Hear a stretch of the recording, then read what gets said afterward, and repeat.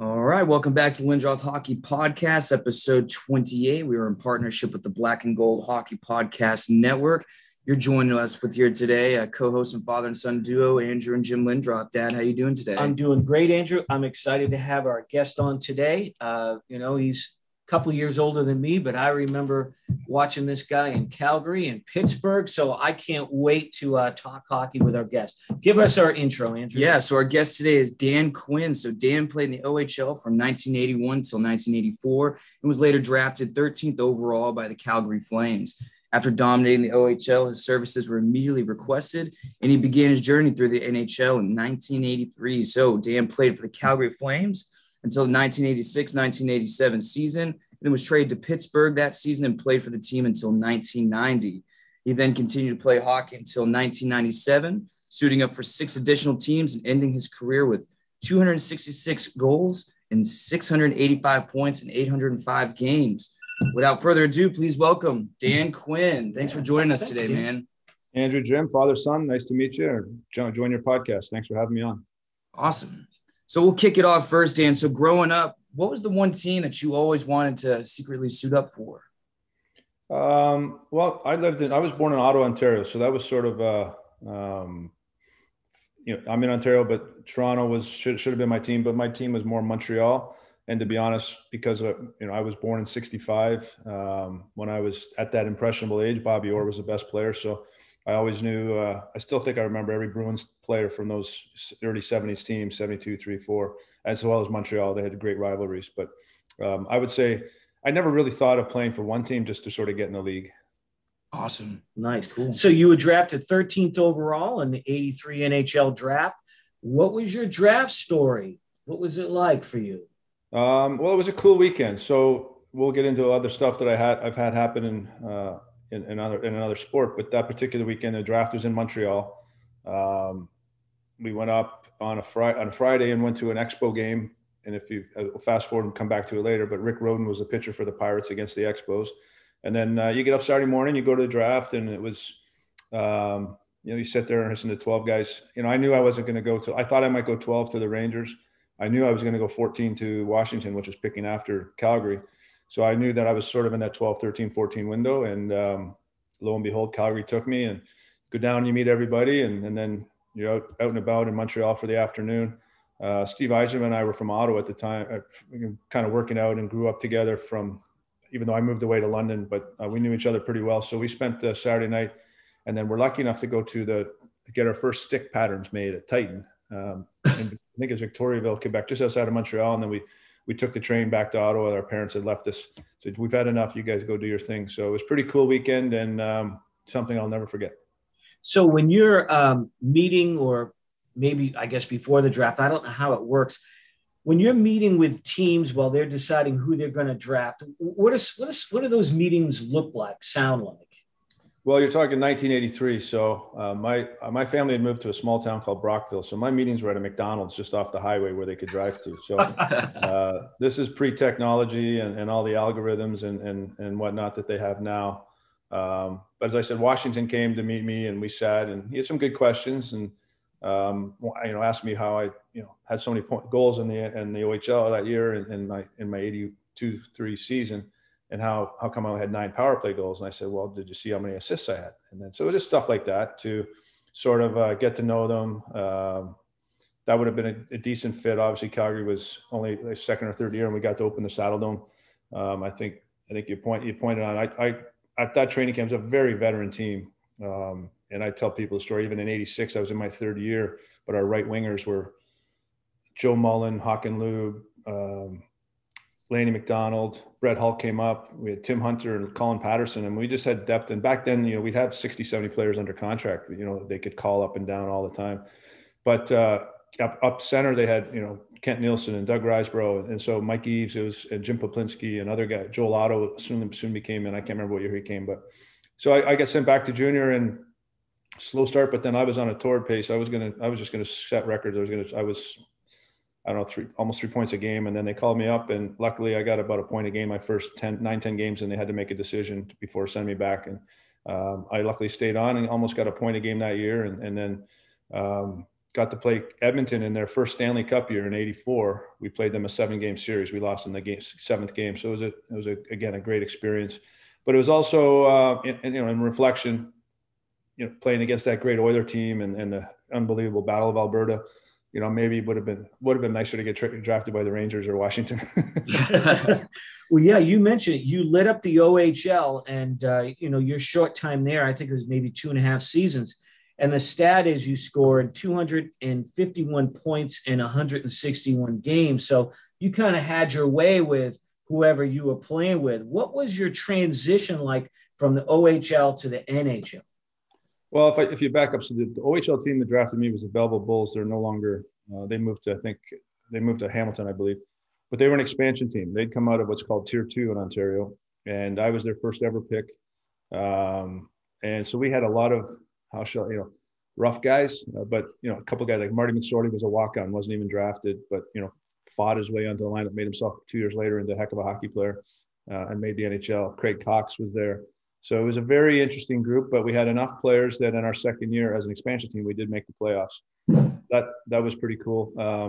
But going into the NHL, I was in some ways, I struggled as I moved through in my career too. My bad years, like my second year in the NHL wasn't as good as my first, because I got a training camp at Belleville and was in such great shape. And then I went to Calgary. I already had a week of skating with the guys and then a week of real training camp, that I had a really good start in Calgary. But as the camp went on, my conditioning fell off because we didn't know how to do what they do now with all the bikes and stuff. And I think the second year I didn't go to training camp. I was only 19, and I got off to a slower start that year in Calgary. But the transition when I got called up, to your question, was, first game they hardly played me, but it was lucky we got beat 7-1, and then I got a lot of shifts in the third period. My second game was in Washington. I'll never forget. Then I got pretty much a regular shift and some power play time, and then in the third game was in Toronto, and I didn't plan on it. My parents watched it on TV. I should have had them at the game, but I ended up getting shifts in overtime. So then I had I think I finally had a point, and then I had a 3-point game in LA, and then I scored my first goal against Edmonton on December 23rd to tie up the game, and scored again on December 26th. And that was pretty much, I didn't have too many lulls that particular rookie season in those 53 or 4 games. And so during the OHL, you had over 2 points per game in that second season. Did players ever try targeting you, or did they purposely, have guys did you have a target on your back the whole time you were playing? Well, I said, I had a very tough team. So we had, we played back in a barbaric era, meaning that, there was 5-on-5s and bench clearings if something got out of control. But, I really had my first year, there was times where I made sure I knew where I was and certain guys, but my second year, I knew that if somebody did something cheap to me, and they did, that they were going to get it worse than I got it. So, but no, it was never, you never think that way. And it was just the way the game was. It's different now. They have so much more respect for each other, but it was a barbaric era with some very tough men that played with you. And, I like the way hockey is now. I think it's a great sport the way It is now. And even though some of the greatest, Bob Proberts, and you talk Bruins, Terry O'Reilly's, but they were hockey players, and they would have found a way to play in the modern game too, because they could play hockey, but as tough as nails, as you know. But there was a lot of guys that probably couldn't have played if there was the skill level now. Right. So you kind of breezed through your first NHL game, but can you take us through the getting in the locker room for the first time as a rookie, hitting that ice? Was it a big deal for you? Was it like, hey, I finally achieved, one of my major goals by making it here? But then again, you're a first round pick. You were kind of expected to be in the NHL, but what was that like for you? Well, they planned it. I played my last junior game in Cornwall, and then I got on one of the scouts picked me up and drove me to Quebec City. So that was my first game. As I said, they waited till the game was out of hand before I got a couple shifts, and didn't play a lot. But when I got out there, somehow the puck got on my stick. So I didn't, I made a little bit of enough to getting more ice time in the second game. But had no real, when you're breaking in, you don't know can you play? You got to sort of make sure you feel like you can play, and all you can do is play the way you know. I just figured if I just work my ass off whenever I get out there and did the simple things that, then hopefully at some point my skill would get in a position where I could make a play. And that's sort of the way it evolved. So, and I got to play with some really good players too. I didn't play, the Calgary had, like I said, some very, very good right wingers. I get to play with Landy McDonald or Hawk and Lube and Paul Reinhardt on D. We had we had a lot of good players right away that I got to sort of play some good hockey with. Now, in that rookie year, is there any pranks that were pulled on you? We had Darren Banks on here a few months ago, and he suited up for Calgary for their camp and exhibition. He didn't make the team, but he mentions a story how the vets, these millionaires taking him out to lunch, and they left him with a bill. Each one of them got up and walked out the door and left him with about an $800 lunch bill. And he was like, what's going on? Of course, they were just standing around the corner, but he was that was kind of a story. Did you have any pranks put on you from the vets? Yeah, they had a rookie. We played, I think it was one of the last hockey games played on Super Bowl Sunday, but we played in Chicago. I remember the games we played in Hartford the night before, took an airplane that I don't even know if it had wings, or we somehow made it because we didn't have, the budgets were still low. We made it into Chicago and had to play Hartford on a Saturday night. We played at 1:00 in Chicago on a Sunday afternoon because the Super Bowl was that afternoon. So anyway, that after we stayed around, we watched the Super Bowl, but all the rookies had to do a skit, and we'll leave it at that. So we had David Capuano on here last week, and we had mentioned you were going to be on the show. And so we had asked, is there any stories or pranks or anything that we could bring up that would shock you? And I hope I'm getting this right, Dad, but he told us to mention something about you. And he was laughing when he was saying it. So we got kind of half the story. Something about you being thrown through a wall or something. I don't know if it was like in the locker room or something, but something about you being thrown through a wall at some point. Well, he was my roommate. So it might have been when I was giving him some heck and he pushed me through, and then the wall was a little thinner than we had thought. So we had to patch up some in our apartment in Vancouver.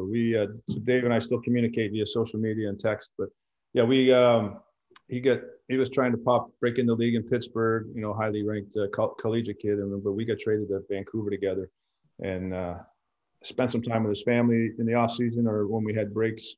So I said, let's room together. I was in my 8th or 9th year and he was just a kid, but yeah, we had a good time. He's a good person. And I'm sure he didn't have the career he wanted to, but he was a lot of fun to live with. Awesome. So you were traded twice in a single year. I know that it was 2 different seasons, but was it hard adjusting being on 3 different teams, adjusting to being in 3 different cities and everything, traveling and having to settle down? Was that kind of difficult at the time? I don't know what year that would have been unless it looks different. I remember. So like the way for me, I did my first 3+ years at Calgary, then 4, almost 5 years in Pittsburgh, and then a year and a half in Vancouver, got traded to St. Louis. If that's the year you're referring to, I started, then next year, St. Louis traded me and Brindamore for the Sutters to Philly. But there was, I played with Philly twice. When you mentioned all the teams, I played with Pittsburgh twice. I played with Ottawa twice. But it was, the most times, that's probably not a good thing, but I had a sixth sense when I knew that I could just tell by the way the management or the coaches were walking around that your name's been circulated.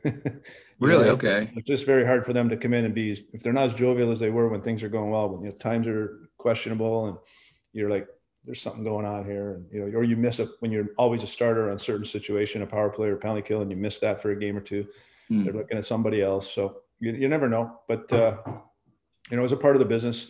The one that really gutted me was the Pittsburgh trade. I was happy to get traded out of Calgary, to be honest. Not happy, but I loved Calgary, but it was, Badger Bob and anybody else was the head coach there. He was a college coach, and he really struggled with skill and talent guys. Myself, Kent Nielsen, and he ended up, losing his job, and he had a great team there. We went to the Stanley Cup Finals in '86, and he juggled the lineup around, and we had Joe Mullen. I mean, we had so many good hockey players. We'd beaten Edmonton and then lost to Montreal. Anyway, he got let go, and then I think they won the cup with Terry Crisp. And then conversely, when he got to Pittsburgh, I was gone, but Badger Bob was he let Lemieux and Coffey and Recchi and Stevens do their thing, and Francis.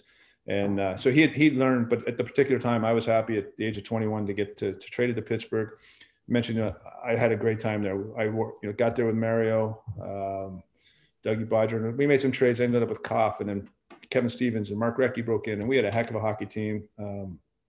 I think in '89 we lost in 7 to Philly, which we should have won, and we could have won the cup that year.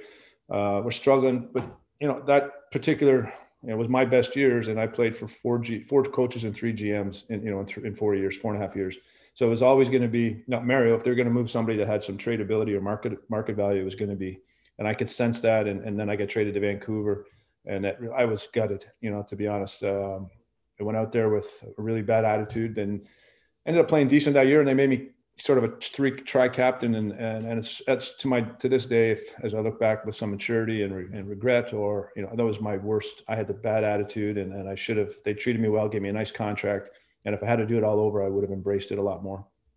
So what was it like then during that time to be traded? Is it the GM pulling you aside? Is it the coach?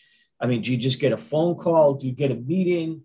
I mean, the first time I was traded, I was in Calgary, and Cliff Fletcher he knew my family, so he was a little more kid's glove. So he had me come down to the rink. And I knew after the game that morning. Sorry, something's at the door.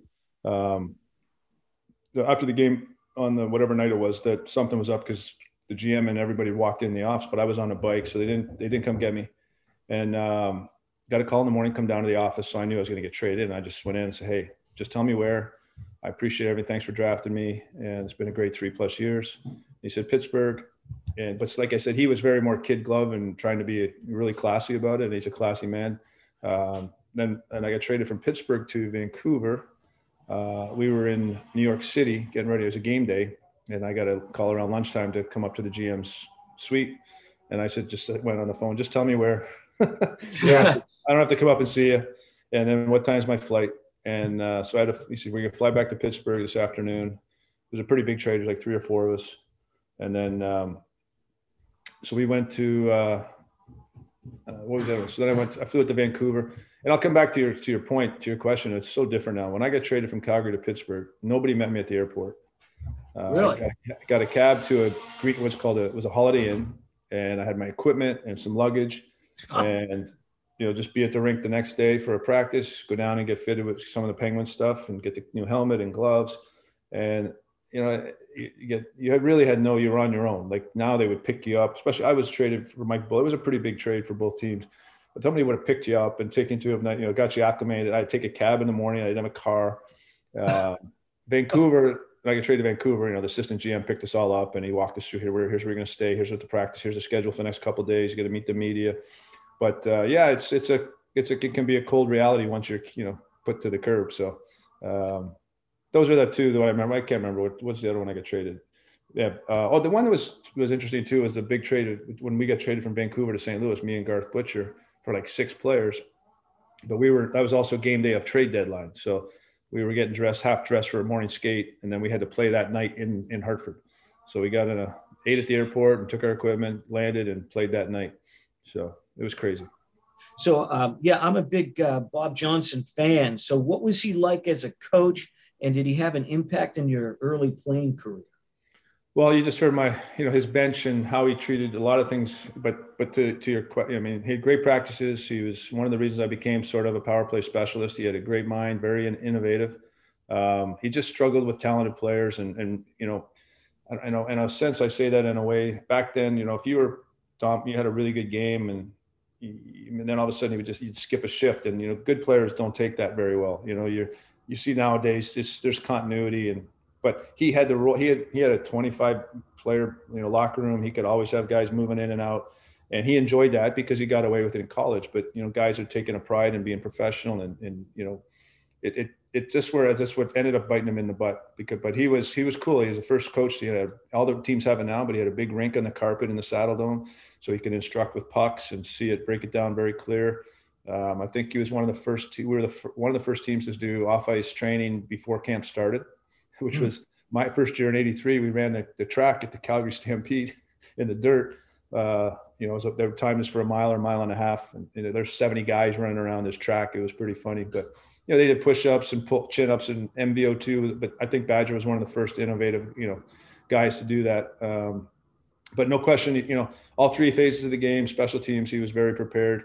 It just was, if you look at the way the game is now, there's a lot of that done by the other coaches, but the coaches that I think are having success, including fellow Otto, who played with my brother, Bruce Cassidy, right, the year younger than me, and Rick Tocchet and Berube and guys that just get their guys going, and they know how they play the game. And that's what always hurt, I think, Badger in Calgary anyway.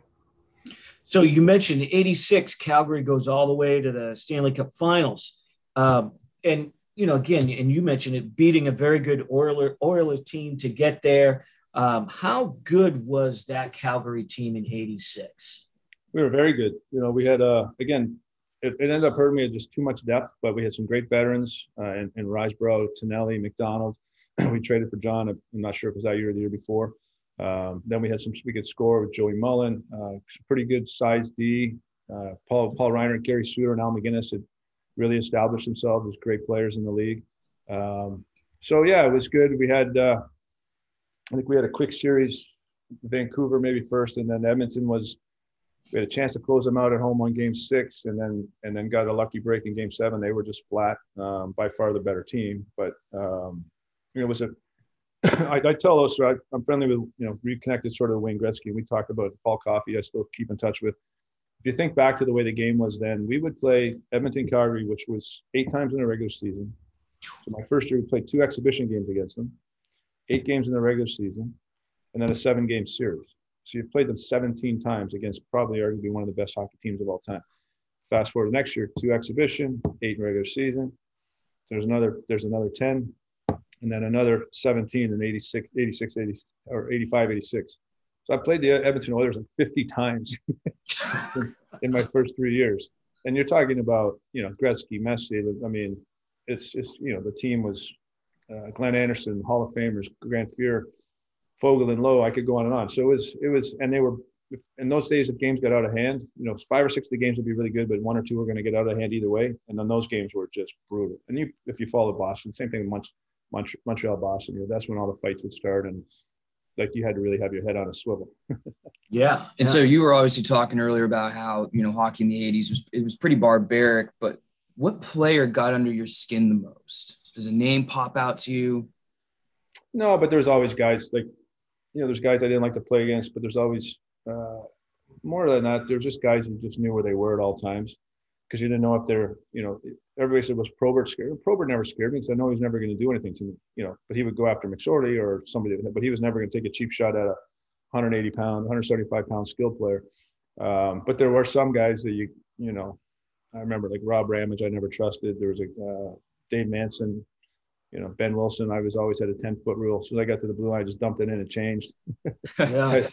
The guys, they were paired together in Chicago. I don't know if you ever saw them, but they never really did anything to you, but to a skilled player. But I was like, I'm going to just dump it in and change. And the coach goes, "These shifts are pretty short when those guys are out there." And so you only had 1 season where you had over 100 penalty minutes. So obviously you did stick up for yourself from time to time, but was it just because you were a smaller, more skilled player, you didn't have to, or were you just good at having people just be around you and protect you? Yeah, I was never going to, you had to stick up. You had to play. And if you showed your teammates that you were, take a hit or somebody hit you, then you still played and you bounced back, and you played in tough buildings. I love playing in New York City, Madison Square. I love playing in Boston Garden, Chicago Stadium. So if you showed your teammates that, there was always a couple of guys that have your back. And I always had a winger that could play and score, but also, they'd be right in there if something happened. That's the way the dynamics of all these lines would be back then. So, and I know you had kind of talked about this earlier briefly, but a bit of a 2-part question. Do you still see a place for fighting in this sport? And do you think fighting will continue to stay, or will it be banned in the next 5-10 years? That's a good question. I can show you videos if you hang up with me and pull up Domi Probert, the one they had in Madison Square Garden, and then you look at their bench, and you got Stevie Eisman standing on the bench, every player and every person in the building standing there. But that's, again, I'm going to mention guys from McSorley and the guys I mentioned, and, Dave Manson and Ben Wilson and Timmy Hunter, Dave Semenko, guys that played in the 80s. O'Reilly was ascending, but, those kind of guys, Cam Neely. And then you get to where at the end of my career, there was this big goons that would get us, these big guys, but they just stage fought. They weren't, it was not the way the game, that art of that position was played, is that, you had to be good enough to get a regular shift, but you knew when and where to, like, if somebody bumped your goalie or if somebody was getting out of line with one of your skilled players, there was an art to that role. And I was lucky enough to, so that's sort of gone now. That player isn't around. So to say, do you think that Tom Wilson in Washington you wouldn't want to have on your team? The guy's he can hit anybody and there's nobody who can fight him. So back in the old days, you'd have to have a guy in your roster that could go out and neutralize him with a fight. And most teams don't have that player anymore. So it's a good question. I saw a lot of fights. I think the barbaricness, they got rid of the 5-on-5s, and if you do you're gone. Instigators are gone. But to get away with it altogether, it does take some accountability away from guys being cheap shots and swinging sticks and or just playing the wrong way. And what does the NHL do with a guy like Tom Wilson? And again, he's not a goon. He's not really an enforcer. He's a skilled player. And yeah, I mean, any team would love to have him, but he kind of goes over the edge. That switch turns on and he just kind of becomes undisciplined. I mean, last night he cross-checks, what's his name in the face, just stupid penalties. But what does the NHL do with him where he's a repeat offender? He just goes a little overboard. Is he, can Laviolette control him? I don't know, but it seems to be he's kind of he doesn't know where he's falls into the new NHL.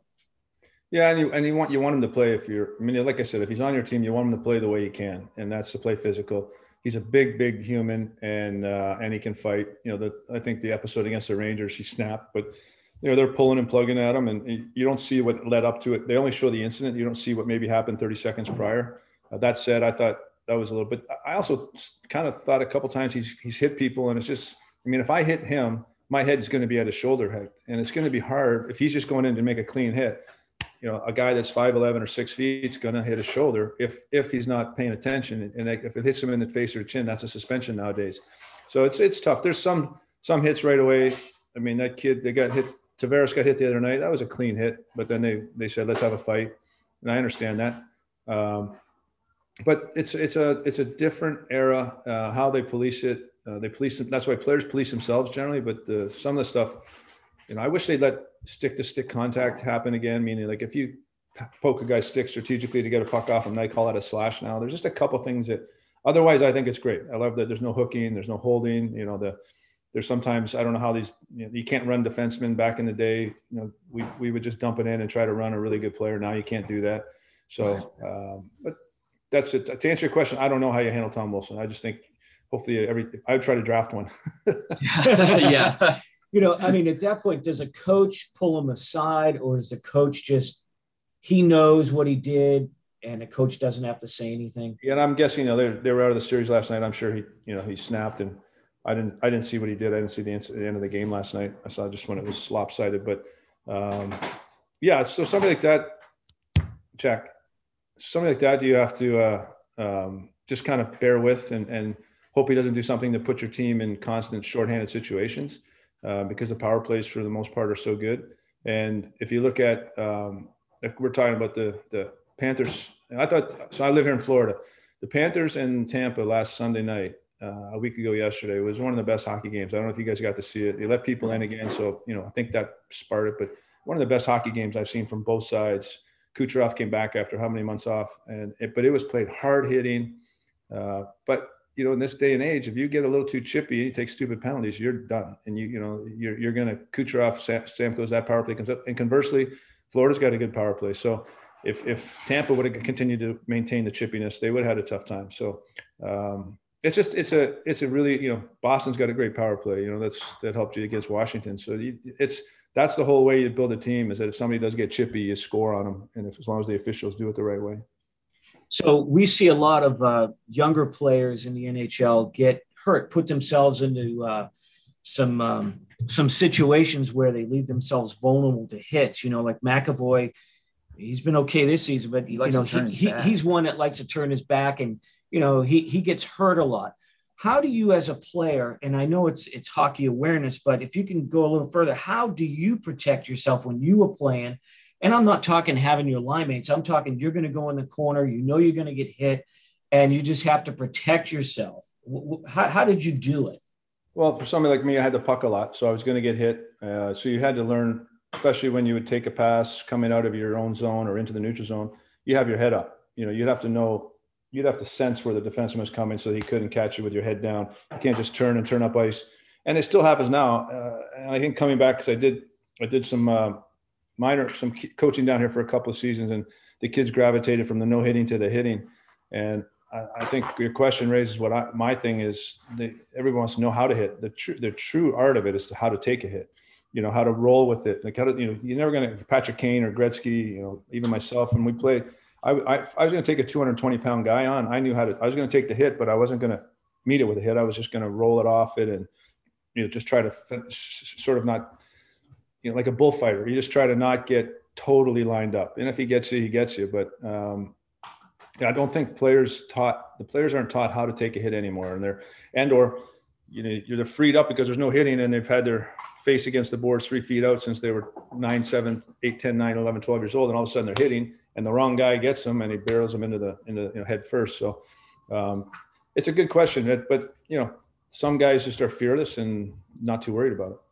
Well, I mean, Brad Marchand, I don't know if you watch a lot of Bruins, but your style of play I remember you playing for Pittsburgh a lot, playing, against Boston. And you remind me, or Marchand reminds me a lot of you. Like you said, he can come out with the puck, take the hit, roll with it, and always seems to come out with the puck about 90% of the time. And I think you did the same thing. And, I don't know, maybe Marchand learned from watching guys like you, because he's 5'9". I mean, he's a small guy. He's quick hands and he uses his body as posture. And sometimes guys that size are actually harder because they get down so low you can't even, they're like little pit bulls. You can't get them. But no, I love watching that line. Is spectacular. And, he's obviously, he's the same as Wilson. You're a pain in the ass to play against, but you want him on your team, right? Yeah. So Marchand's a good common sense, great leader. So it's been a great run they've had, and they're going to be Stanley Cup's wide open this year, I think. Who is the player that you learned the most from in your career? And this could be any part of your career. It doesn't have to be NHL. But as you're a young guy, I mean, you play with so many great people. But who did you learn from the most by watching? I think I say this to. I have a young son, and I say this to other parents. I learned to play hockey by watching games and saying, all right, I can do that. Right? I'm not going to try and do that because that's not I don't feel like I'm not Guy Lafleur, but I look at, playmaking center. I remember like as a kid, like a Jacques Lemaire and how good they were in faceoffs and getting assists is just as important as a goal. And then, obviously Gretzky comes along and you start seeing, get in the blue line and drag, stop and hit the late guy and all that stuff. So you kind of learn from emulating, and I say the same thing about golf. My son is become a golfer, and in any sport, when you watch players of the highest level, when you're in your formative years, you say, hey, I could do that. And the same thing would happen when I got in the league. Just sort of see guys that were similar styles, similar roles, and how did they do, and then monitor how their stats were, and how they did the little things, like I say, face-offs. Some teams, for a skill player, I was taking face-offs on both ends whenever it was important. And, little things that you can do to make yourself a better pro, you pick up from a lot of different guys. So do you have any prediction? If you had to predict, who do you think will take the Stanley Cup home, or who has the best chance? Well, I'm gonna stick with the fact that Stamkos and Kucherov had the season off basically. And I think that goalie and, Vasiliev and Hedman are just unbelievable.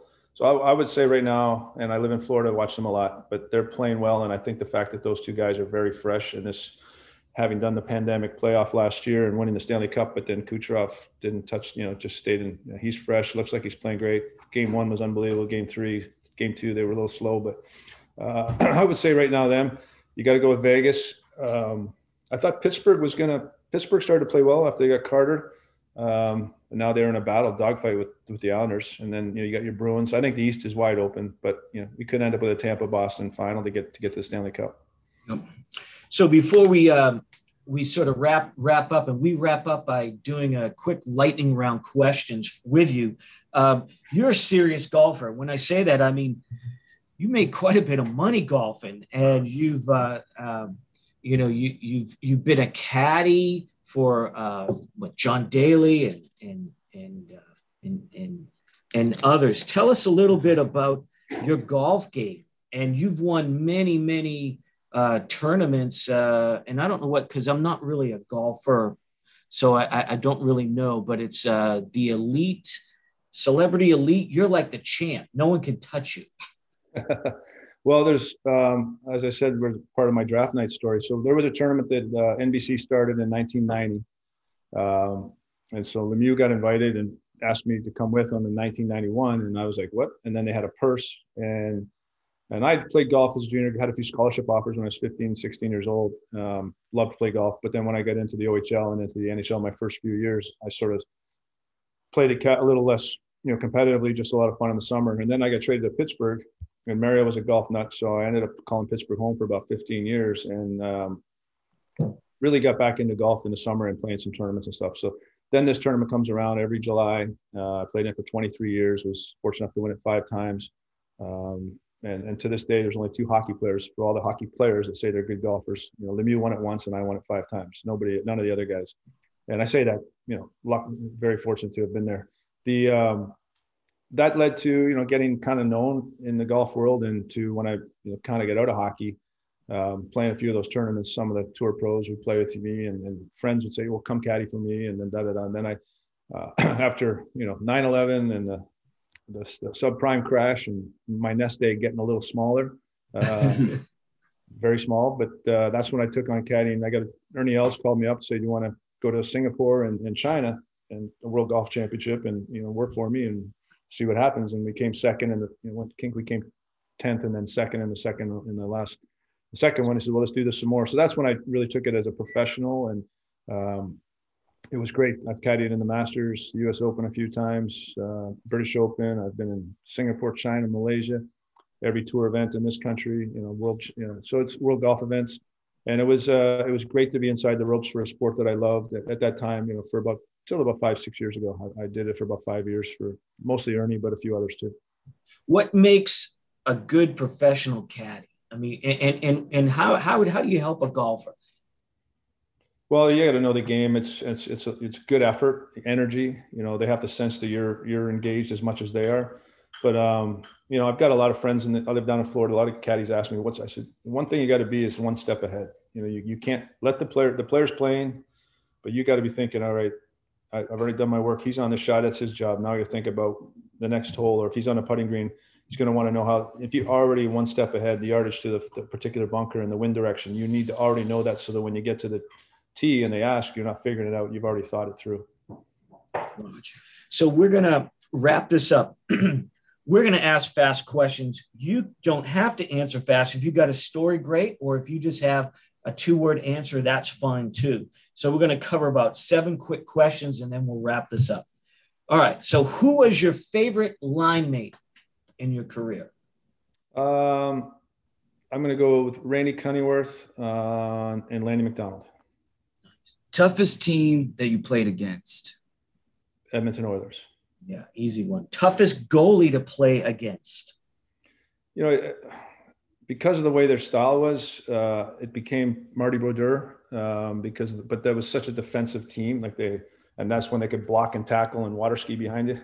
I would say that Marty Brodeur, that group was the toughest one to score on him for me.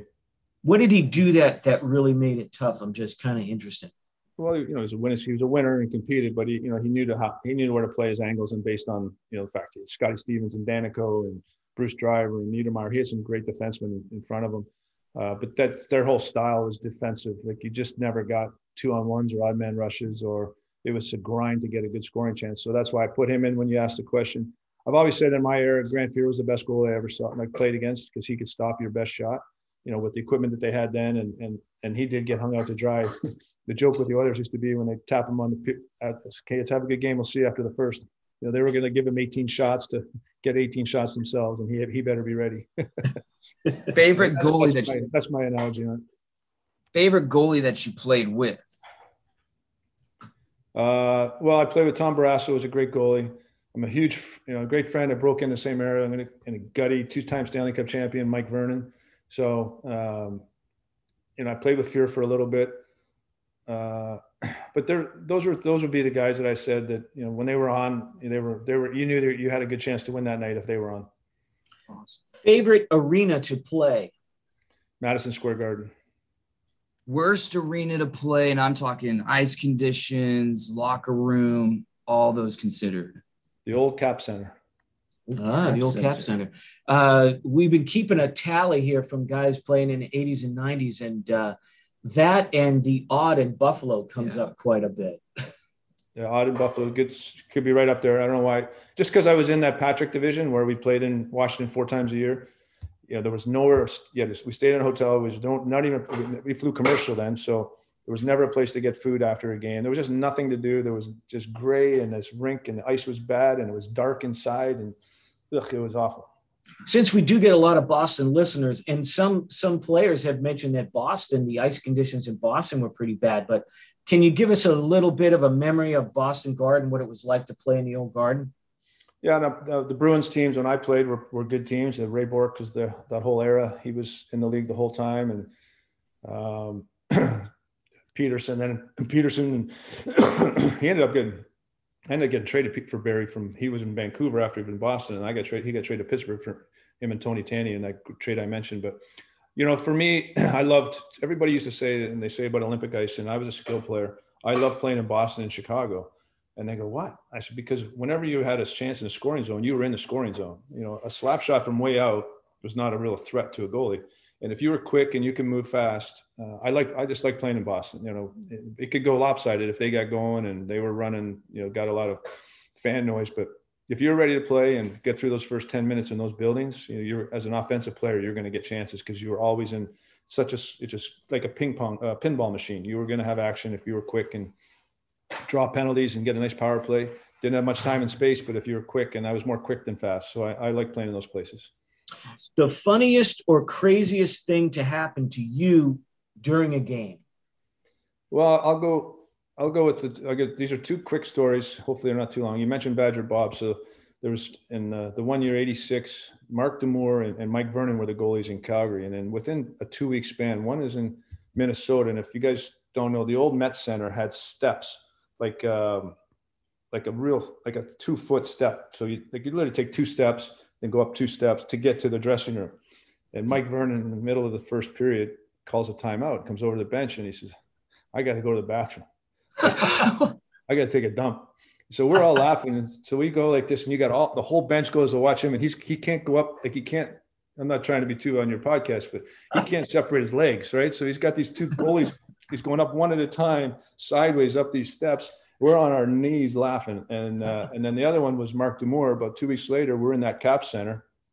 It was hot and hydrated, He was playing unbelievable, but all of a sudden he couldn't get up. And we were like, uh-oh. And he might have had a few beers the night before, I guess. But he came over and called a timeout. And Badger's like, if you knew Badger, he's always like this. What are you using my timeout for? I need a Sprite.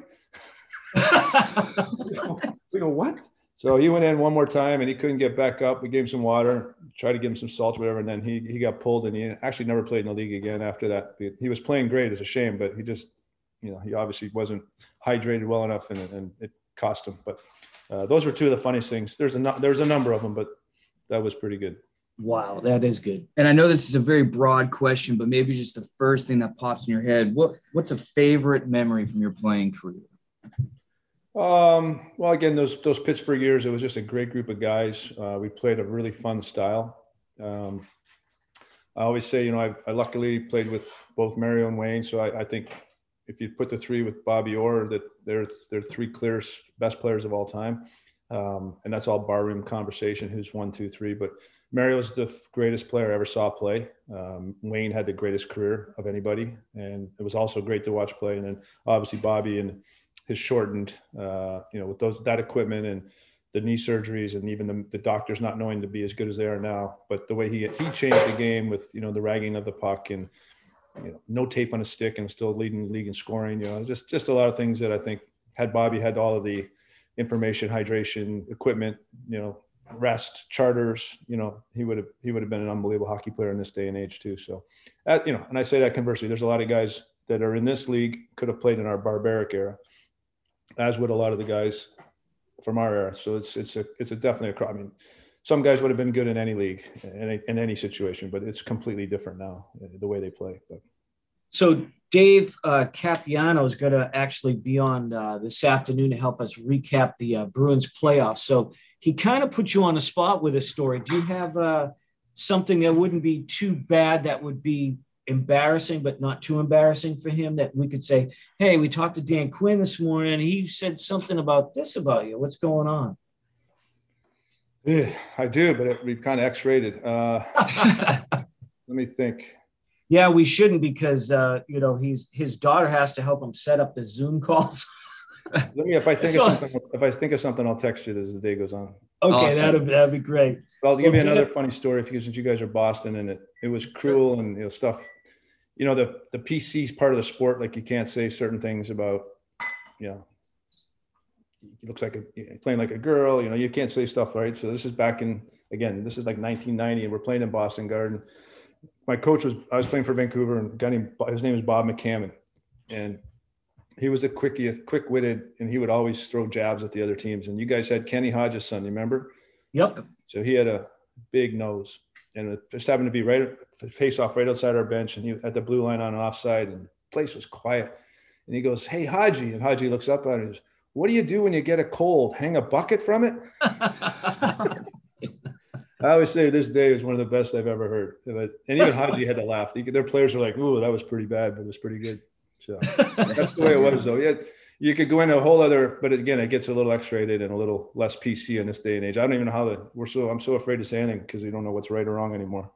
Absolutely. I don't blame you. Or who's going to be offended, Right. Exactly. Well, Dan, we are so grateful of your time. And like I said, I've personally been looking forward to this since we booked you a few months ago. And thank you for joining us here today. Yeah, thank you so much. My pleasure. Good luck to you guys. Thanks, Andrew. Thanks. Thank you. Thanks, Dan. Take care. Right, have a great day. All right, Andrew. Really enjoyed that interview.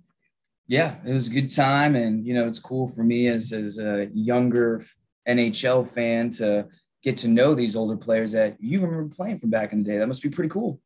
It is cool. And like I said, I remember him in Calgary, but living in Boston, they didn't play Calgary too much, the West Coast trips, but Pittsburgh. And boy, man, he, like you said, he played with Coffey, he played with Tom Barrasso, Mario Lemieux. These guys are just, great players, great teams. And he's a great player himself. I mean, I think he scored 40 goals with the Penguins. One season, yeah. I didn't want to start throwing out stats from my head with him because in case it was wrong. But great player, another first-round draft pick. And man, what a great guy. And like I said, a great golfer. I know we're not golfers, but he's really a good golfer. Yeah. Or was. I'm sure he still is. Yeah, absolutely. But I mean, very competitive golfer. Yeah, it was a great interview. We also just want to say congratulations to the Bruins, man. They closed out Washington in 5 games. Well, we did, but again, this episode will probably be... It'll be 28 because we are actually filming a bonus episode today, which will now be out before this. We're kind of speaking in future past tense. So I just hate talking about current events because right now our podcast is about a week. Yep. Takes about a week to publish just because we've got them lined up.